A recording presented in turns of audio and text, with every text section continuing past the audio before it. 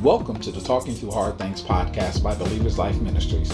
We want to thank you for joining in this experience of Christian conversation and thought as we attempt to dig deeper into theology and scripture and the application of both in our daily lives. Today, Pastor Miysan will be talking with Pastor William Mack, the senior pastor of Grace Community Church in Louisville, Kentucky, where we will be discussing the health and life of the church. We hope you enjoy today's conversation.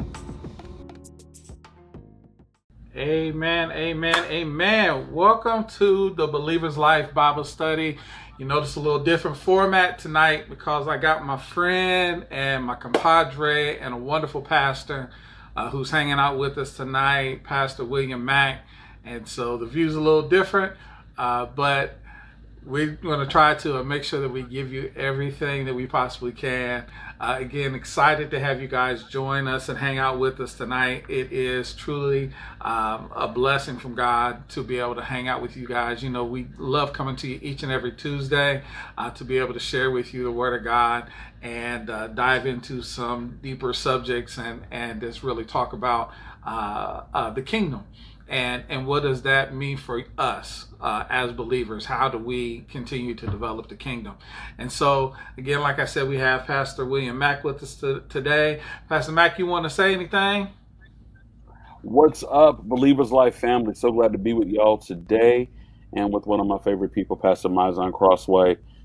Look forward to chopping up conversation and in the Word. And yeah, I've been looking forward to this all day today. So yeah, thank you for allowing me to be a part of this, and I hope I can hold my weight against Pastor Crossway. Oh man, get out of here! Well, we're going to be discussing and talking about the health and life of the church, and kind of dig into some interesting statistics, and then kind of chop it up as pastors and as ministry leaders, where we think the church needs to go, and what we need to do as the church, because we find ourselves in this very interesting time period. You know, we have this panorama, this pandemic that has affected us as physical church and also virtual, and then with regards to numbers and how that all how that all kind of plays out for specifically for pastors and for leaders in churches, because we're watching some dynamics take place that is really changing the life of the church, and I feel, and we'll talk about this a little bit. I'm not going to jump into it. So let's go ahead and get into prayer, and then we'll get right into it and chop it up with Pastor Mack. Dear Heavenly Father, Lord, we're so thankful for another great day you've given us. We are thankful for your blessings, your power, your mercy, your glory that has been poured out upon us. We ask, Father, in the name of Jesus, that you would just stretch out thy hand to us, that you would mold us, make us into all you need us to be. Father, that you would turn, tilt, and twist us in the directions we need to go, that you would head off the paths that are not right for us, and that you would make clear the paths that would lead to your glory, your power, and your might. Lord, we ask and seek that you would touch each and every person who tunes in and joins us this evening, that you would continue to touch and bless their lives, heal them, strengthen them, deliver them, provide for them, with great joy and with great power. Lord, we ask that you would continue to watch over each and every one of us as we do your will. Father, in the name of Jesus, we recognize you as a great God. We honor you as an awesome Savior, and we give our lives to you fully and completely. Now, Lord, open our eyes that we would see your glory. Open our hearts that we would show forth your love. Open our minds that we would understand your will. And open our mouths that we'll run and tell somebody. In the name of Jesus, we pray. Amen, amen, amen. Amen. Amen. So Mac, one of the things that I wanted to kind of talk to you about and chop it up with you about today was with regards to a statistic that I read not too long ago, actually very recently, where the Pew study had done some new research on churchgoers, and they Hmm. found that churchgoers in the United States who have a physical church, that physically go to church on Sunday, has, for the first time in American history, has dropped below 50%. So Mm. we're at around 46% of the population, of the adult population, that indicates that they are churchgoers. First time. So in 2018, we were right at 50%. In 1999, we were at 70%. So within a 10 to 15 year period, um, we have literally seen a dramatic dip in churchgoers. Um, Hmm. so when you hear those kind of statistics, what's the first thing that comes to mind for you?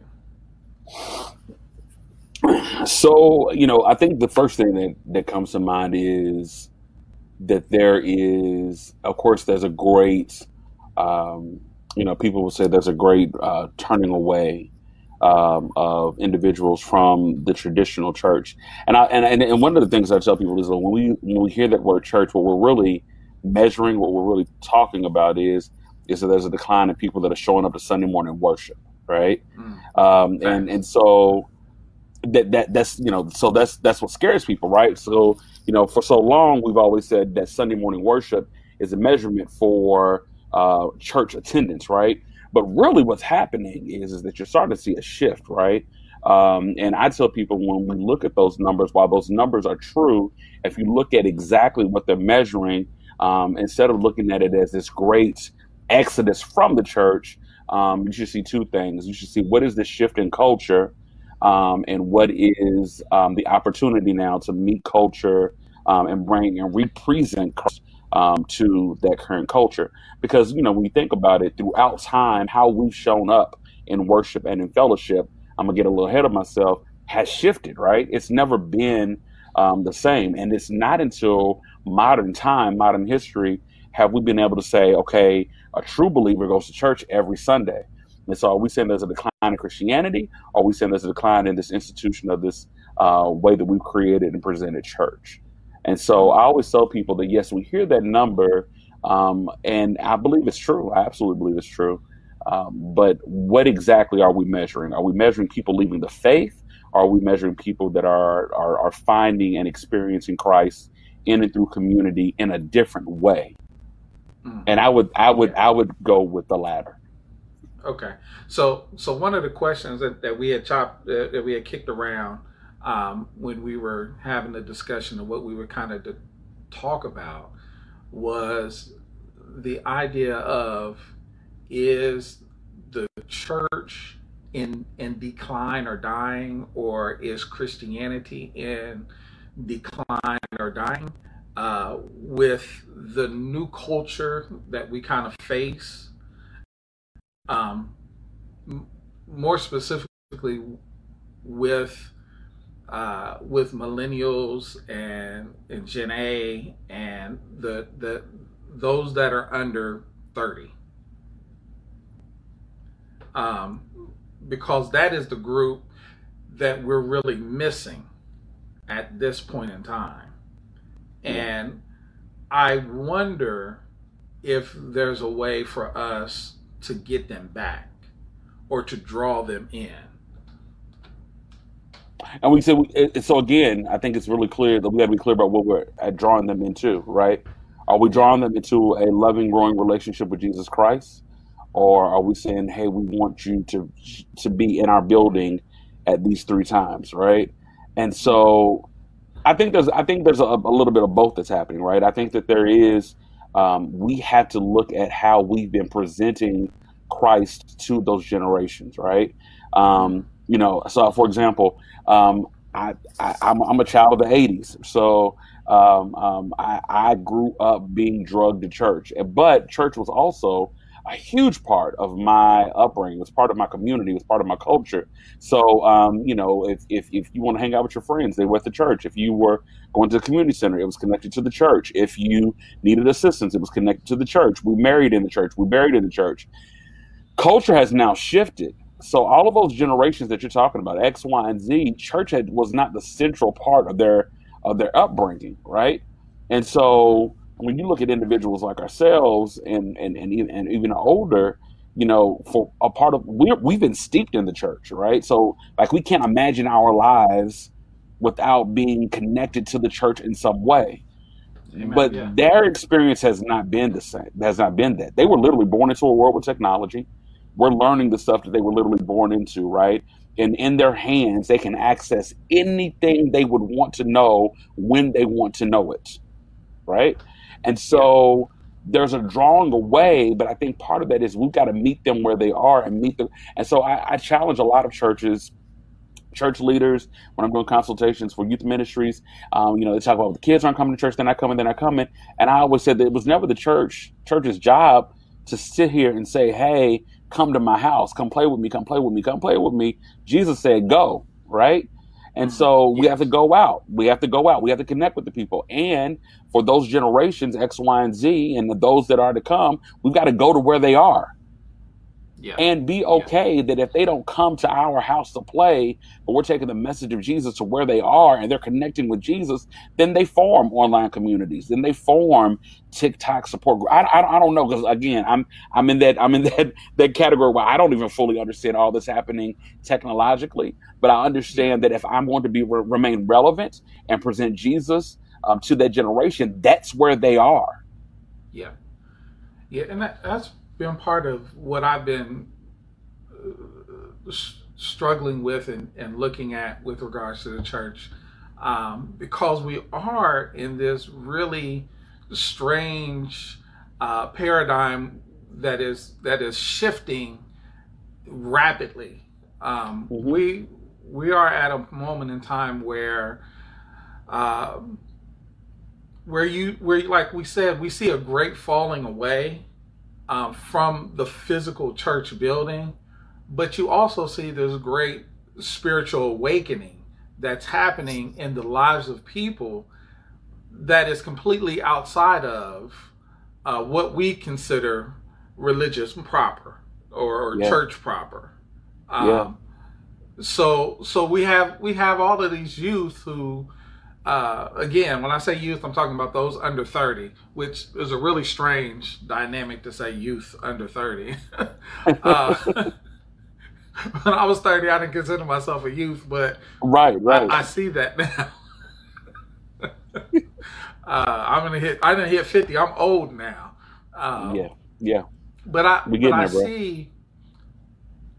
see the church really struggling with those aspects, because there has been, or there is, a resistance to actually going out to where people are, and meeting them in the place where they're congregating now, where they're hanging out, where they're doing things.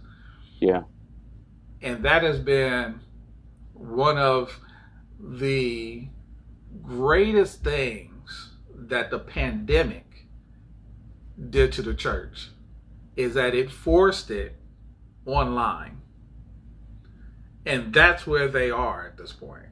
They're on YouTube, they're on TikTok, they're on Discord, they're everywhere that's digital.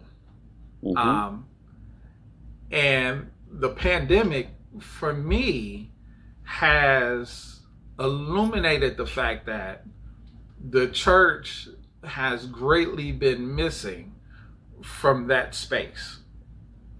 And so I think that there's a great opportunity for us to be able to do some evangelism. Yeah. I hate that word. I mean, not that I hate the word, but no, I hate the word. No, I'm gonna be real. Um,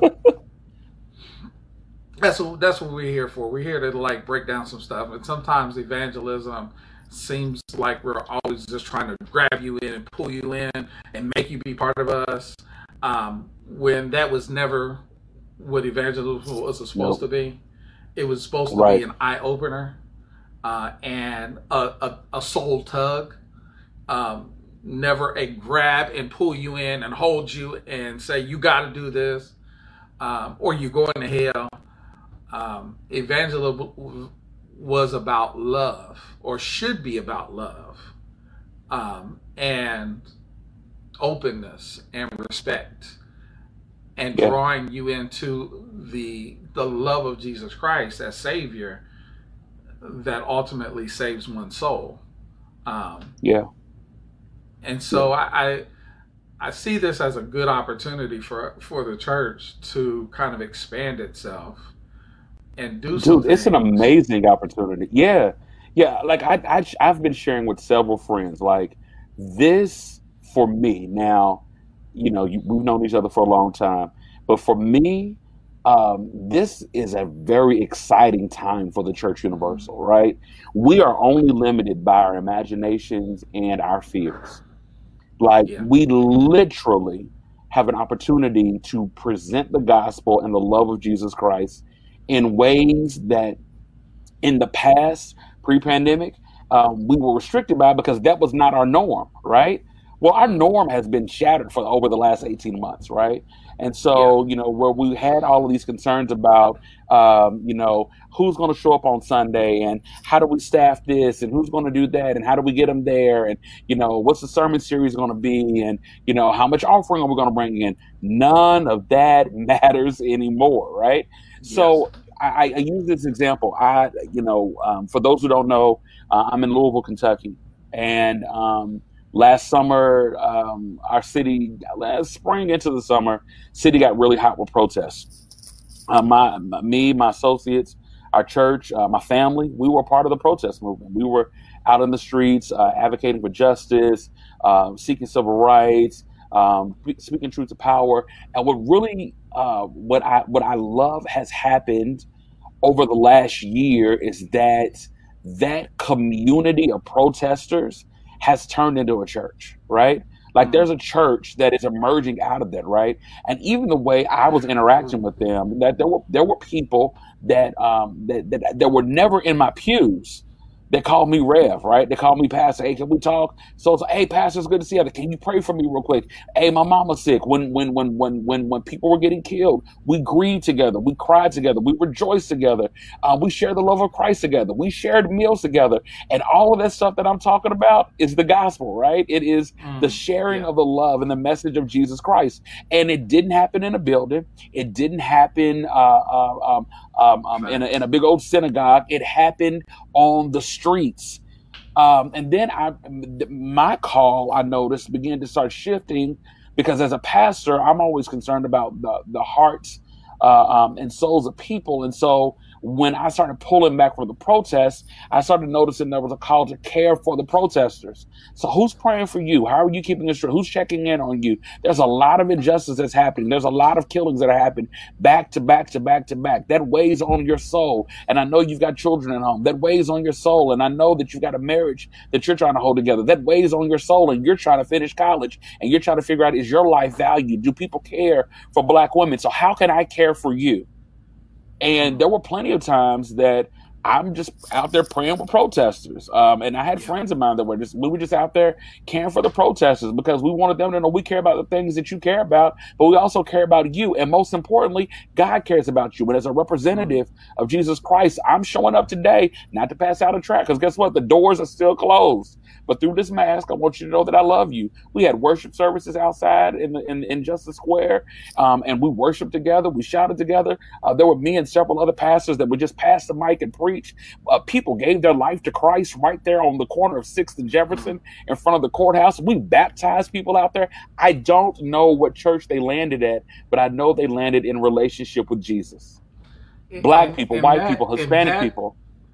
that is one of the biggest failures of the church, in my opinion, is that we oftentimes expect someone to land at a building or a Yes. particular pastor, without realizing that some of those folk are never going to darken the church's door, Absolutely not. because Absolutely not. there could be church hurt, there could be some idea of sin theology that keeps them away, that says that if I'm not right, I can't darken the doors of a church. There could be some personal issues. There could be transportation issues. It could be distrust, because part of becoming part of a church or part of a congregation is there's a trust element that has to be there. And if you don't trust where you're going, you ain't gonna show up. And I Right. think that that's been part of the church's issue, is that we have this expectation that somebody immediately jumps into church and into a building. Because the truth, we keep using this term church, and it really just in lieu of temple, in lieu of Right. building. Right. Because church, as we've been taught all the way through, is the ecclesia, those called out and called into. That's that Reverend Rogers teaching. You remember that? Right. We are the fellowship. He's so proud we're of you the right now. ecclesia. Right. Yes. And we keep calling the building the church, when it's Yes. only the gathering place for those who have chosen to fellowship together. So then my question shifts to this. Since we know that I got a couple of things, because of what you just said. It's going to take us in a couple of different directions, but Okay. I'm going to ask you this question first. So what do we do as pastors and church leaders to fellowship with those who will never darken our doors? That's good. What do we I do? think that. So here's one of the things that I've been challenging in our leadership, and I think, again, and not saying that we've got it perfect, but those who know me know that I'm very much an advocate of the kingdom thinking, right? That everything that we do has a kingdom effect.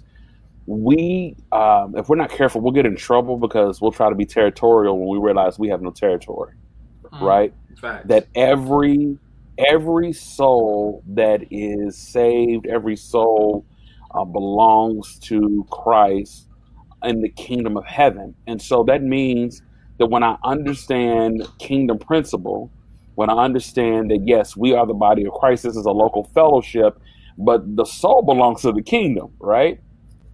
Yeah. Then I am open to fellowship. I'm open to being missional. I'm open to evangelism, because I know that the kingdom will yield a dividend, whether that individual never makes it to my door. Like, and again, I'm not saying that we're doing everything right. We're kind of learning as we go. But I mean, there was a sister who, a young white sister, who gave her life to Christ after I preached one night down at the square, and there were 4 pastors that were out there, right?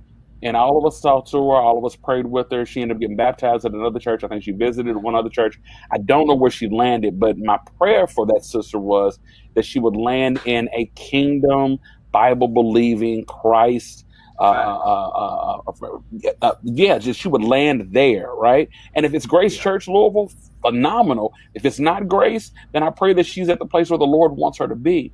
And so I think that when we enter out with that hard tilt, that my objective is to advance the kingdom of God, that my objective is to make sure that people know the message of Jesus Christ, that my objective is to make sure that God is pleased in my service. When we leave out with that heart tilt and allow that to be the guiding force in how we do evangelism and how we do missions work, when we allow that to be our guiding force, then the fellowship part becomes easy because we all are entering with the same agenda.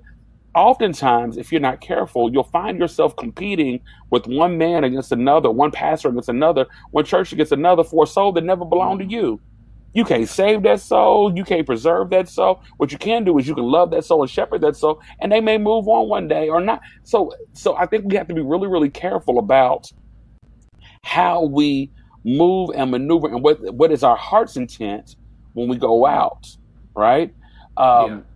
When we look at the early church in Acts 2, the people came together around tables and broke bread and chopped up scripture and supported one another. Yes. And it wasn't this idea of, oh, I belong to Round Table Baptist Church and you belong to Rectangle Table Missionary Baptist Church and don't come over here because we're Triangle Table. No, they were all followers of Christ who said, hey, we're coming together to fellowship. If you ain't got it, I got it. Come on over. Rectangle table, come over to the triangle table. We got bread, you got jelly, you got peanut butter over at the circle table. Cool. We all got a sandwich. And we're going to talk about Jesus. And I think what's happened, and really the beauty of the pandemic, is that God has been able to kind of hit the pause button and make us reanalyze and look at what is most important in this moment. And what's most important is people need hope. And the only hope that is going to save and sustain is the hope of Jesus Christ. And so how do I represent Jesus to a world that has been shut in and shut down and is hurting and is crying for answers and solutions? And I'm not going to tell them that if they don't make it into our building, they're not safe. Where do I meet them? I can meet you in the streets. I'll meet you in the stores. I'll meet you in the parking lots. I'll meet you online. I'll meet you in a video gaming community. I'll meet you where you are and love you where you are so that you can know that the love of Jesus Christ is present wherever you may be. And by the way, if you need a place of support, if you're looking for a family or a community to connect with, I just happen to pastor one. Or if my community is not the community for you, I can send you to Pastor Miysan, or, I refer you out. But we've got to understand that we have no territory over something that we did not create. Yeah. That's very true. For me, seeing that most of what we do for Believer's Life is digital, and we have our online presence is the thing that we have. We don't have a building, but we have a ministry that reaches out to people wherever they are, and says, okay, you got a place to be able to come and study. You have a place to be able to come and learn. You have, and if you want to contact me, you can call me. I'll pray for you. If you're in need of something, some resource, I'll try to make sure that we can meet that need or put you in the right place. And I think that's part of what the digital part of the ministry has to evolve towards, is realizing that you have a membership that is beyond a log that is taken on Sunday morning, or a piece of paper that you sign that says that I want a covenant with you, or a statement of faith that you signed at another church or wherever it may have been. But it's really opening up to the world around us and saying, we're here to wrap our arms around you no matter where you are, no matter what stage in life you're at, no matter what's happening in your life, is that we're here to love you and to help you.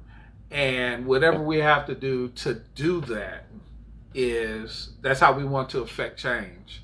And that's how we want to expand the kingdom of God, because that, again, that's what it's always about, is expanding the kingdom of God and letting people know that there's a place for them in the kingdom. And that should stretch, like you said, beyond Grace or St. Stephen's or a Believer's Life or a Mount Tabor or whatever it is, but that it should be an all connectedness to where we realize that this is really a body, that we're really part Yeah. of a connection that goes Absolutely. beyond denomination or dogma or theological construct, but it really goes towards a kingdom philosophy and a kingdom mindset that says that we want to get to know who God is and get in touch with him and to walk in his presence and his glory and ultimately end up with him forever. Yeah. When we So look at the narrative of Philip and the Ethiopian eunuch, man, you know, the eunuch is going along about his business. He's reading the scrolls, and Philip asks him, does he understand what he's reading? The eunuch says, no, I don't. Philip, not in church, yes, in the back of the chariot, explains the gospel, right? Then yeah, the eunuch says, I want to be baptized. What's preventing me from being baptized? There's that's some the water right woman. over there. They stop. Yeah, They baptize your boy on the side of the road after he received the gospel in the car, right? And yeah, so I ask people all the time, are we building bridges or are we building barriers, right? yeah, Oftentimes we'll say, oh, you know, they're asking, what's preventing me from knowing Christ? What's preventing me from salvation? What's preventing me from having hope? And, you know, if we're not careful, either consciously or subconsciously, we're saying, well, you can have them if you show up on Sunday, or you can have them if you do it this way. You know, even Christ on the cross didn't even demonstrate that. He said, listen, this is who I am. He says, oh, I want to be with you in paradise. He looks over, today you will be with me in paradise. The end. He's building bridges. We are always trying to build a bridge that connects us and connects others to Christ. And so if we start engaging in that manner, right, with that intentionality, that am I, and ask, and truly ask, am I building a bridge in this opportunity, or am I building a barrier, right? Those yeah, things are so very necessary. And there are so many people that are afraid. There are so many people that don't even know if they're qualified or if they're even loved enough. And that's literally the message of Jesus Christ, that he loved us so much that he gave us in spite of. So like right before the pandemic hit, one of my members, and we hadn't shut down yet, she brought her psychic to church. And she said, I want you to meet my psychic. I said, okay. It's like, this is a psychic. And so the lady comes in and she's, you know, trying to read my auras. And I'm like, not right now, baby. We got to do church. And on that Sunday, between the music and the gospel presentation, she was just moved to tears. I mean, just bawling her eyes out. And like 3-4 more Sundays after that, she just came Sunday after Sunday after Sunday. And she was like, I keep coming back. And she brought her daughters like the last 2 times. And she said, I don't know what this is that keeps making me want to come back, but I want to come back more. And I said, baby, that's just the love of Jesus. Like, you're loved here. She was like, well, you know, as a psychic, I said, listen, I know this is different, but what you're feeling is love. And I could see in that moment that she was really trying to maneuver through, like, do they know who I am? Do they know what I do? They don't really know me, da da da da da da. But I'm feeling and I'm experiencing something. We have to be better bridges. We have to be better bridges.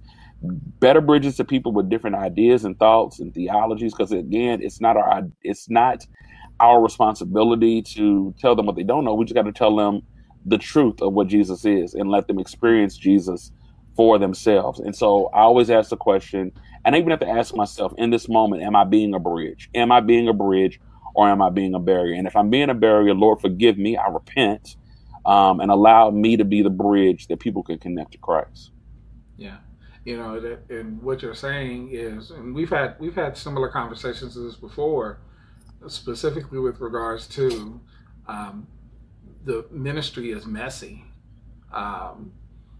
and if you open yourself up, if you say that I want the unsaved, I want those that are that we're out in the streets touching.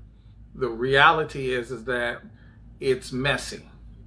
You're going to get psychics. You're going to get the lost. You're going to get the dirty. Right. You're going to get the sinful. Right.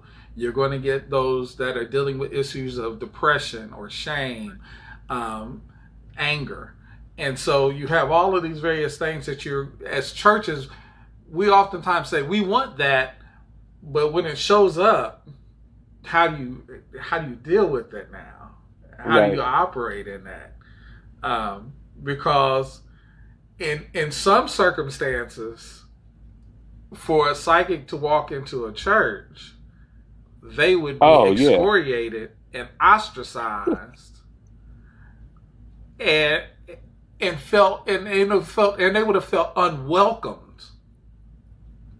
But because of who you are, and because of the love that you have for people, and your openness to deal with the mess, to deal with the fact that if you catch the fish, you got to clean them before you eat them. Right. You got to realize that if you leave them out too long, they're gonna stink. Right. And if you don't care for them, they're gonna rot. And so there's a process that has to take place in order to preserve. And that takes you to scripture that says that we are the salt. Right. And salt without seasoning is no good, just to be thrown out. And part of what salt does is that it's a preservative, and that it actually provides protection from the rot, from the stank, from the mess. So you have to sometimes coat them in the salt of the believer. And if the believer ain't ready, or the believers aren't ready, or if they're not, or if they've lost their effectiveness, it does more damage. Right. So we have to, we have to think about those things. And so I that's why I appreciate about you is the fact that you are a person that looks at it and goes, okay, I'm gonna make sure that I put all the love I can on the situation, and then it makes people come back over and over and over again. And she ain't changed who she was, but you are introducing her to the change agent. Absolutely. Who can draw anyone out of that thing that might be detrimental to their soul. But catch this, William. I'm gonna say something that's controversial. I know where you're going to. Go ahead. Say it. Romans 14:14. Mm-hmm. Paul is talking about food in particular, but he says something that I believe that when we take it from a spiritual perspective, he says in Romans 14, I have been convinced. Jesus himself convinced me that all things are made for God's good. And it is how we esteem them or hold them in accordance that makes them sinful. So my question is, isn't this woman inherently good? And is it only our stumbling block of our pharisaical or sadduceical perspective of Christianity that says that she's bad? Right.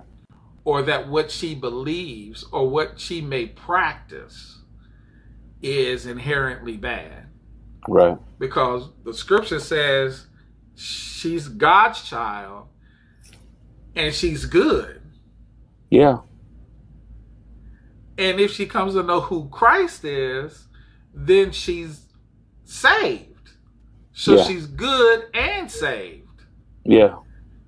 But does that mean she automatically stops her practice? Here's the thing, man. Let's go there. I think oftentimes we forget I like that you elevated Romans. I'm gonna elevate Genesis 1:28. That when God looked back at all creation, He said it was good, right? So Yeah. everything that God created. So we've got it both in the First and Second Testaments. That when God sees the thing that God has created, He says that it is good, right? Now, Yeah. I think the reality is that because God says that it is good, we are good, He is good, she is good, they are good. Hit all the pronouns. That we need to make sure that we know that along with that goodness is worthiness. That they are worthy. They are worthy. They are worthy. And when you enter into that, and also remember, not only are they good, but they are worthy because the Father says so. Yeah. That even in your sin, you're good and you're worthy because the Father says so. And we understand that salvation comes through Jesus Christ. And check this out, sanctification comes through the Holy Spirit. Once I introduce you to Jesus, my name is not Pastor Holy Ghost. Facts. My name is not Pastor Holy Spirit. And I think oftentimes we present the gospel and we say behavior modification has to happen before salvation. That's not scripture. No. That's not scripture. That's not Bible. As a matter of fact, the Bible tells us in the book of Romans, you see that all of us are sin and fall short on a regular basis, even those of us who have accepted Jesus Christ as our Lord and Savior. So behavior modification, it's not a prerequisite before salvation. And if we keep presenting that Jesus, that gospel to people, then we're going to watch those numbers continue to decline. Yes. Because I'm going to tell you what this current generation is they're not stupid. They understand that they are not perfect. They understand that they have flaws. They have issues and all that. And if you're saying that you have to present yourself perfectly, no. He said present yourself as a living sacrifice. Stumble to that altar, fall to that altar, and say, look, I'm wrestling with some things. I'm not really sure about a whole lot of things. I tell people all the time, church is not the place where you come, or a relationship with Christ is not the place where you come because you got it all together. It's the place where you come and you wrestle. God, I don't understand this. And God, I feel some kind of way about this. And God, I'm not sure about that. And God, and God is open. Come now, let us reason together. Saith the Lord, though your sins be scarlet, I'll make them white as snow. But if you never come, then I can never make them white as snow. What are we doing, fam? And so the worthiness is inherent because God created us and shaped us and formed us in His image. And so because we are worthy, we are supposed to continue to present Christ over and over and over and over again with the hope that they will receive the love and the message of Jesus Christ, allow His Spirit to fill them, and then the Holy Spirit will work it out with that individual about what the practices are that separates them from Him. Yeah. And that is what you're talking about, is being more grace conscious than sin conscious. Absolutely. And absolutely. When we're grace conscious, we're conscious of the fact that through Christ, He died for all sins and nailed them to the cross. And so all sins have been covered by Christ. It didn't say you got to get rid of them before He covers them. He covered them already because that's the love He had for us. While we were in our sin, He loved us. Yes. And that's for me and for the ministry that we've been trying to develop, and the ministry that so many of my friends have been trying to develop, and Kindred is being more grace conscious than sin conscious, realizing that sin is covered. It already got defeated. Yes. And when you only preach sin, what happens is that you forget grace is there. Yes. And because you said earlier that all of us have these devices in our hands, we have these, cell phones and these miniature $1 million computers in our hands. Right. Some of our phones could run the space program in 1964. And so we have all of this knowledge and technology in our hands, and we have all of this information that is readily available. And so those who are digitally adept are able to look up everything at an instant. Yeah. And so they have a greater understanding of what is um, sin and what is grace. And most would rather look at the grace of it all. And I think that's what we all should. I understand that sin is a problem. And I understand that it can ultimately cause death. But the grace of Christ covers a multitude. It abounds of much more. sin. Absolutely. Yep. So I'm gonna jump back to this summer. You said that this past summer, we know that there were several protests that erupted across the whole nation, whether it be for Breonna Taylor or for George Floyd or the numerous other persons of color that were ultimately killed or beaten or harmed by a justice system that is very unjust. And so when you indicated that you were out doing justice, you essentially were showing the church as a socio-political, economic vehicle for change. And I think that is what the church always needed to be. Right. When you look at liberation theology, it indicates that for the gospel's sake, we are striving for freedom that has already been given to us by Christ. When Christ says that for freedom's sake I set you free, that is a justice call. Right. And I think that the church in a lot of ways has forgotten its justice call, its social call, its political call, its economic call to free the people from whatever might be burdensome to them. And so for the Black church specifically, I think that we have to be more involved in those avenues. Right. Because again, Sunday in and Sunday out, there's some churches that will never bring up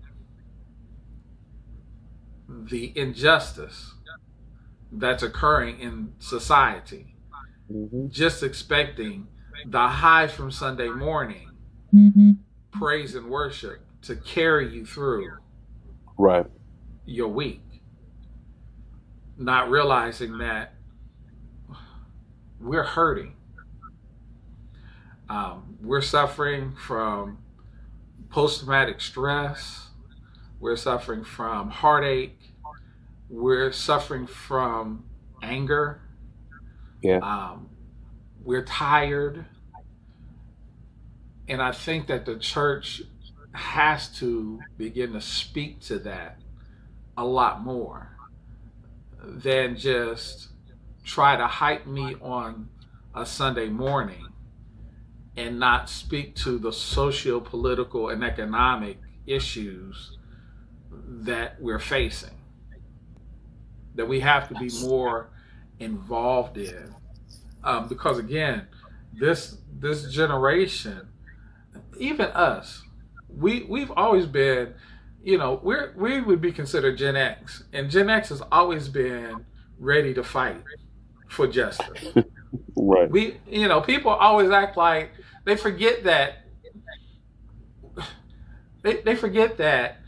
we're not children. I was born in 71. I'm not a child of the 60s, But so much of my political and social and economic um, teachings come from a King, a Malcolm X, a Sonia Sanchez, Hmm. a James Baldwin. Um, from a political standpoint, that's what I was steeped in, because my Hmm. parents were 20 and 30 years old in the 60s, Yeah. and so they were dealing with political strife then, and it was built into me. And so I've always been uh, a fighter for change in the socio political and economic realm. And I think that for some pastors and churches, because we're so focused on gospel, that we forget that Christ was Come on. a change agent. Absolutely. He's flipping over Absolutely. tables Absolutely.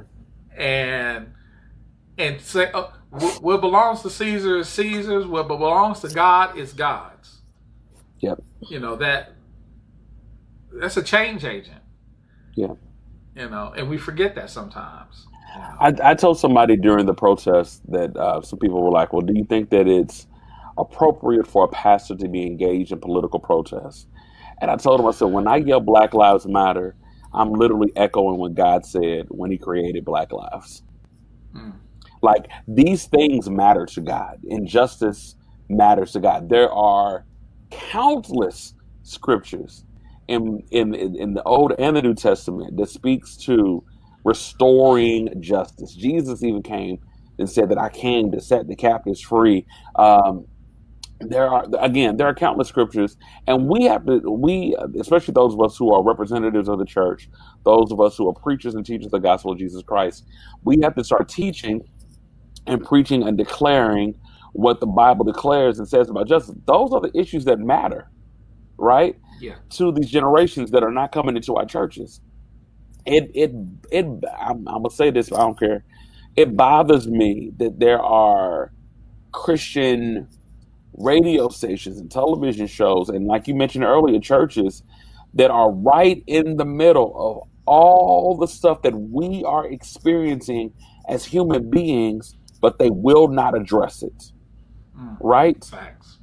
That when your people walk into the church, they're walking in with the weight of civil unrest on their shoulders. When they walk in, they're walking with the weight and the concerns and the worries of the pandemic and the concerns about whether or not the children are getting proper education. You have to address it. You've got to give them hope. You've got to you have to let them know that God cares about those situations. And I'm not saying that becomes then your 1 hour sermon, but that also it has to be addressed. It just has to be.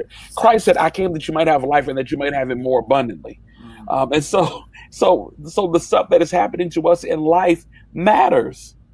It matters. It absolutely matters. Character matters. All of those things matter. Now, no, I'm not going to tell you how to vote. I'm not going to tell you what you should or should not believe, because, the reality of the matter is that theology and politics have always clashed. And the reality is that none of us have a full understanding of God. And so you have to vote your conscience and all this other stuff based on what the Holy Spirit is leading you to do. But at the end of the day, if you are at the helm or at the head of that local community of faith, it is your responsibility to give the hope of Jesus Christ and to give some type of guidance, biblical, scriptural guidance, in and through what is going on in our world. We cannot ignore it. We cannot say, well, that's the world stuff and this is it. No, come on now. We got to do better than that. And to be perfectly honest, when I'm talking to people and listening to people, that is one of their indictments against the Church Universal. Is that they're not talking about what's important to me. They're not even addressing it. We are sticking our heads in the sands of Scripture, but we're not addressing any of the stuff that's going on. So you want me to drive by blocks where children are being shot on a regular basis, where drug dealers and prostitution is running rampant. You want me to drive by signage that tells me that my life doesn't matter and that that I need to go back to my motherland. You want me to drive past all that stuff to make it to the parking lot of your church for you to preach to me a sermon about Noah in the ark, and then you get my tithe and then send me back home. That's the indictment that's against the church right now, is that what is the purpose of me showing up and being a part of this thing that does not address the things that are bothering me, that does not address. So if we're going to represent Christ, we need to represent a holistic Christ who cares about all of mankind, all of humanity, and all that humanity is going through. To not do that is a dereliction of duty. It's irresponsible. Yeah. It's not a full representation of the gospel. Yeah. I mean, it all boils down to, and all can be distilled to, love thy neighbor as Christ has loved the church. Right. Love thy neighbor as I have loved you. If we're able to do that, then it will make the church much better. Mm-hmm. It'll make it more healthy. And I think that, one of the things that I tell people oftentimes is that the very first time that Jesus is asked the question about what is the greatest command, he says, love the Lord thy God with all thy heart, with all thy strength, with all thy mind, with everything you have inside of you, and to love your neighbor as yourself. That's the first time. Flash forward 2 years, he's asked the same question. And this time he says, love the Lord thy God with all thy heart, with all thy strength, with all thy mind, with all your everything. And to love your neighbor as I love you. He changes the idea of how you're supposed to love, because in his time of dealing with folk, he realizes that they don't love themselves. And if you don't love yourself, you can't love your neighbor. And so I can't give you the command to love your neighbor as you love yourself if you don't love your own self. Right. So I have to give you a greater example to love your neighbor as I have loved you. Yeah. Because I came and gave my all for you. I gave my very life for you, or I'm about to give my very life for you and go to this cross for you. And 3 days later, I'm going to get up for you because I love you beyond who I am and beyond what I want, because I want the best for your life. Right. And so he changes everything just in what he tells us. Because again, the reality is that we don't love ourselves, and so sometimes it's hard for us to love our neighbor because there's something broken inside of us. And so when we take all of that and we begin to really, again, distill it down and say, okay, this is what it's supposed to be about,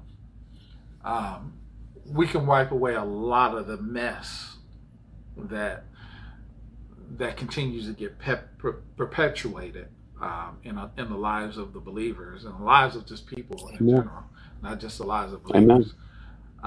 Because we're supposed to be reaching out and saving those people. So we're not here to do a post-mortem because the church ain't dead. So we're doing we're doing a checkup. Checkup on what's the health and life of the church. How's the church doing? So if you had to put on your doctor's coat, you've been to the doctor before. You know that he tells you, or he tells me, you got high blood pressure, your sugar is bad, you need to exercise more, The rolls on the back of your neck are a little too big and you need to slim them down. The doctor didn't say that to me, not for real. Not for real. I was about to say, I'm gonna need you to What switch doctor some you going doctors, to? right? You ain't got no bedside manner at all, bro. That's kind of rude. Kind of Uh, rude. but if you had to put on your doctor's robe and kind of diagnose and tell the church what it needs to do in order to improve its health and ultimately extend its life, what would you say to it? I don't know, this is off the cuff. Yeah, you didn't give me that one in the email, but I will say this. I will say this, and it's actually interesting that you bring up this particular analogy because I was actually thinking about how doctors continue to serve during the pandemic, right? Hmm. They couldn't see patients the way that they were normally seeing patients, so they started something called telehealth. Amen. And Yeah. telehealth allowed them the opportunity to still serve their patients, see their patients, diagnose their patients, and if they had to meet the patient face to face for whatever reason, the doctor evolved how they treated the patient. And I guess that leads into what I would tell the church. And I would tell the church is that times are changing. Times have changed. We are living in history, right? Isaiah 43, the Bible tells and declares, "Behold, I am doing a new thing. Can you not perceive it?" And I think that in our attempt to want to return to normal, the Holy Spirit is saying, I don't desire for you to return to anything. I'm looking for you and I desire for you to evolve into what I'm doing new. And so, what I would tell the church is to embrace the new, whatever that is that God is doing, whatever ministry looks like, as long as it remains on target with the mission of Jesus Christ, which is to share the good news of the kingdom of God so that all may be saved, then we need to be ready to be able to walk that out in a new way. It's not a new gospel, it's not a new message, but it may be a new presentation. It's a new opportunity for us to miss people. And if we don't begin to embrace the new, if we don't be courageous enough and allow the Holy Spirit to guide us, and we just kind of launch out into the deep, into this place that we've never known before, then we're going to miss a lot of good fishing. We're going to miss a lot of good fish. We're going to miss a lot of great opportunities. And so the church has to be prepared to evolve. The church has to be prepared to take that same message and present it in a new way. It's your grandmama's gospel, but this is not your grandmama's church. Amen. Yeah. And so we have to be prepared to have courageous conversations and say, what is mission? What is the mission? What is our intention? How do we carry this out? And in what new ways can we do it? And check this out. If we feel a leading of the Holy Spirit to do something in a way that we've never done it before, guess who's responsible for the outcome? God. Yeah. Take the weight off your shoulders and be like, God, if you're saying, hey, we're going to do it this way, then trust God for the outcome. Trust God for the outcome and just believe that, God, if you're leading us to do it this way, then it's going to happen. But we're going to have to throw out our measurement sticks. We're going to throw out our matrices. We're going to throw out our cookie cutter ways of how we've measured success. And we've got to say, what are the kingdom standards for measurement? And God, if you're pleased with it, then we'll roll with it. But that means we got to unlearn a lot of bad things and start embracing the new things that God is doing in this season as we continue to represent the gospel of Jesus Christ to a generation who does not know him. And who knows, maybe it's us, the 50 and unders, the 50 and ups, right? That they go, you know what? I'll be the one that'll be in church every Sunday, but I also know that there's a place for me to connect digitally online. I don't know, but what I do know is God is doing a new thing, and we can't miss what God is doing in this season because we want to hold on to what is familiar. We have to embrace the new, and we have to say, God, whatever you're desiring to do in this season, I'm willing to be obedient, but I'm extremely uncomfortable right now. God can work with that because that's really, really honest. Yeah. Me and my wife were talking the other day, and if I had to put on that same coat, um, I would tell the church that we need to reevaluate our life. We have to take stock of the changes that the body is going through. Hmm. My 50-year-old body is not the same as my 25-year-old body. Right. There have been some dramatic changes in my weight, in my endurance, in In your my beard, ability to stand without in my your knees creaking. in your gray hair, And in your lack of would you hair. say my head? I said I can't your. stand you. I, that's why I hate you. I knew 25-year-old you, and yes, you're absolutely right. Yeah, yeah. You are, you are Anyway, go absolutely. ahead, go ahead, I go, wasn't go ahead with your gray. point. Go ahead with your point. Go ahead with your point. See, Go with your see, that's point. why. You was being deep. You was being deep. Go back to the deep. Go back. Don't come over my petty side of the water. Go back to the deep. But yeah, 25 You know, you you know, when bro. you My had a petty almost hairline. came out. My When, petty. go back to yes, right. You were saying you once had a so, hairline. You so once what had I'll a say black beard, is but that you we don't have now. Go to. ahead. we have to. We have to. We have. One of the things that I told my wife the other day is that sometime at the 5-year and 10-year point in the life of a church, they should do a checkup. Amen. They Amen. should go and look at their vision statement, their motto, their constitution, their bylaws. They should go and look at the catchphrases and the ideology that they built their church on, and determine, is this vision statement still valid? Hmm. And I understand that most of the times we put out these very broad vision statements to save the lost for Christ, to be friendly and to outreach to the community. But have you done any of those things that are in your vision statement? Have you lived up to the church motto or mantra? Have you really been what your phraseology says that you are? Are you a loving church? If you have in your banner a church full of love, go back and do the checkup.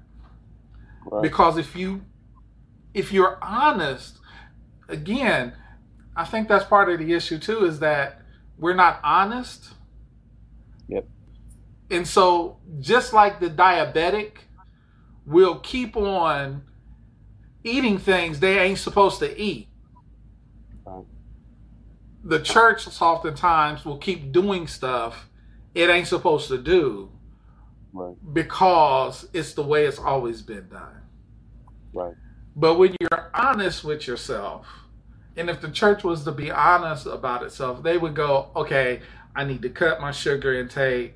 I need to cut out the bread and starches that I eat. I need to watch those white flour things. I need to make sure that I'm getting more fruits, vegetables, and things that will help to lower my sugar level. Right. And so sometimes the church has to stop and go, okay, we need to reevaluate and be honest with ourselves of what the health of our current congregation is. And I'm not talking about health of the people. I'm talking about the health of the spiritual being. That's right. And if we go back and look at it and go, okay, this is our vision statement. Have we in the last 5 years met any one of these things? Right. If we had a 5-year plan and said we want to start a food bank, but the food bank never started, where did it fail? And why is that in your statement? Right. If you say we want to be a church that reaches the unchurched and unsaved, but you ain't baptized nobody, Right. or had any new member come into the church that was not saved in the last 3 years, you need to reevaluate, what am I doing and how did I fail at this? Yeah. Because if we do And that, go ahead. no, go ahead. If we do that, go ahead. Oh, if we do that, we put ourselves in a better position to be transformative. Because part of saving the lives of other people is that you're helping to transform their lives. But if you can't transform the life of your ministry, then you can't transform the life of people. Right. Right. And the reality of the matter is that just in the history of any church, and so if you're willing to be honest and courageous, that assessment needs to happen every 10 years. So, I'm a church planner. You're a church planner. Church planners are challenged to do exactly what you're saying. That every 5 to 10 years, you need to look at that. That, is the vision and mission are you living into the vision and mission of your church? Does that need to change? But also, what you need to assess is what's changed in the culture. What's changed in the culture, right? And so, maybe when you got started, you were doing a food pantry and a clothes closet. But now there's been gentrification in your neighborhood, and the people that you're serving don't quite look the same. Yeah. One of the first churches that my wife and I went on staff with was a church plant in Lexington, Kentucky, and the church was predominantly white, pretty affluent, but they were now in the community had changed over the last 15 years. And Castlewood went from being a predominantly white, affluent, suburban type of area in Lexington, Kentucky, to being a predominantly African-American and Hispanic community. And so that church had to have a pretty courageous conversation to say, we are dying slowly, but we have the resources to pour into a new ministry. And that church very courageously decided to close their doors and die as Castlewood Christian Church and be reborn as Vision Christian Church. And they were very, very intentional about reaching people who did not look like them, who did not speak like them, who did not worship like them, because they understood that the culture of the community had changed. And I think that, again, like you said, Pastor Crossway, if we are intentional about making sure that the mission of Jesus Christ is the objective of the church, then the church does whatever the church needs to do to get that message out. Yeah. Whether it's clothes closet, food pantry, if that works out and it's done, okay, then we move to the next thing. But whatever we're doing, we're making sure that the message of Jesus Christ is moving forward. And you saying that, it's akin to the fact that we have to lean into the things that we do well, or that we can do well. And if you're a church or ministry that, when you evaluate yourself honestly, you're not seeing any good that you're doing or anything you can lean into, you need to reevaluate the whole thing. Yeah, you just need to reevaluate the whole thing. Yeah. And start fresh and go back to the first building blocks and going, okay, what do we actually do well? Yeah. And what are we doing that other churches aren't doing? And how do we fill the void? Because that's where. Why are we doing this? Yeah. Why are we doing this? Like, why? Yeah, I met with a very traditional Baptist church, like right before the pandemic, and they asked me to do a workshop for the youth leadership, and again, this is no disrespect, and I'm not even going to say the name of the church because their intentions were pure, but they were still doing sewing circles, and they were complaining about the girls not showing up to the sewing circles. Right? I say, who is showing up to the sewing circles? We still doing that? Well, back in the day, we had sewing circle, and the girls would show up to the sewing circles. I said, who's at the sewing circles now? And they talked about the majority of the people at the sewing circles now were older people. I said, guess why? Because old people sew. Older people sew. That doesn't mean that there are some younger people that don't care about sewing. But if that's listed under one of your youth ministry activities, if I'm a young person and I got an option between Xbox on Friday night or the sewing circle, I'm not going to be at the sewing circle. Why are you doing this? Right? And so, they had to have they laughed, and somebody said they thought I was being pretty hard, but the truth of the matter is, why are you doing that? Now, I understand that there are opportunities, but could that same group of women present a new opportunity and still do the same things? Because at Soul Circle, they talked about life skills. They talked about home economics. They presented the gospel. All of those things are great and are still very much needed for young ladies. But maybe there's a new way to present this. And let's be honest, in a world where gender norms are pretty flexible these days, if you're going to keep the Soul Circle, open it up to everybody. Let the boys sow too. And so I think we need to ask ourselves, why do we do what we're doing? And again, are we being intentional? Are we being missional? Are we being evangelistic? Are we being a bridge, or are we being a barrier? Yeah. I agree 110%. Yeah.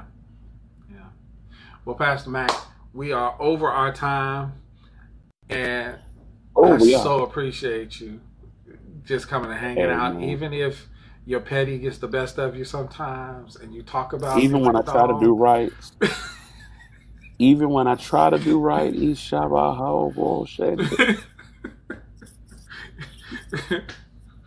ride my Honda, kickstart a Honda. Thank you for having me, man. Love you, bro. I love the fact that you joined me tonight, and I pray that somebody received something from what we just kicked around and talked about. I don't know if you did, but I hope that the church does. And so we're going to be talking about a lot of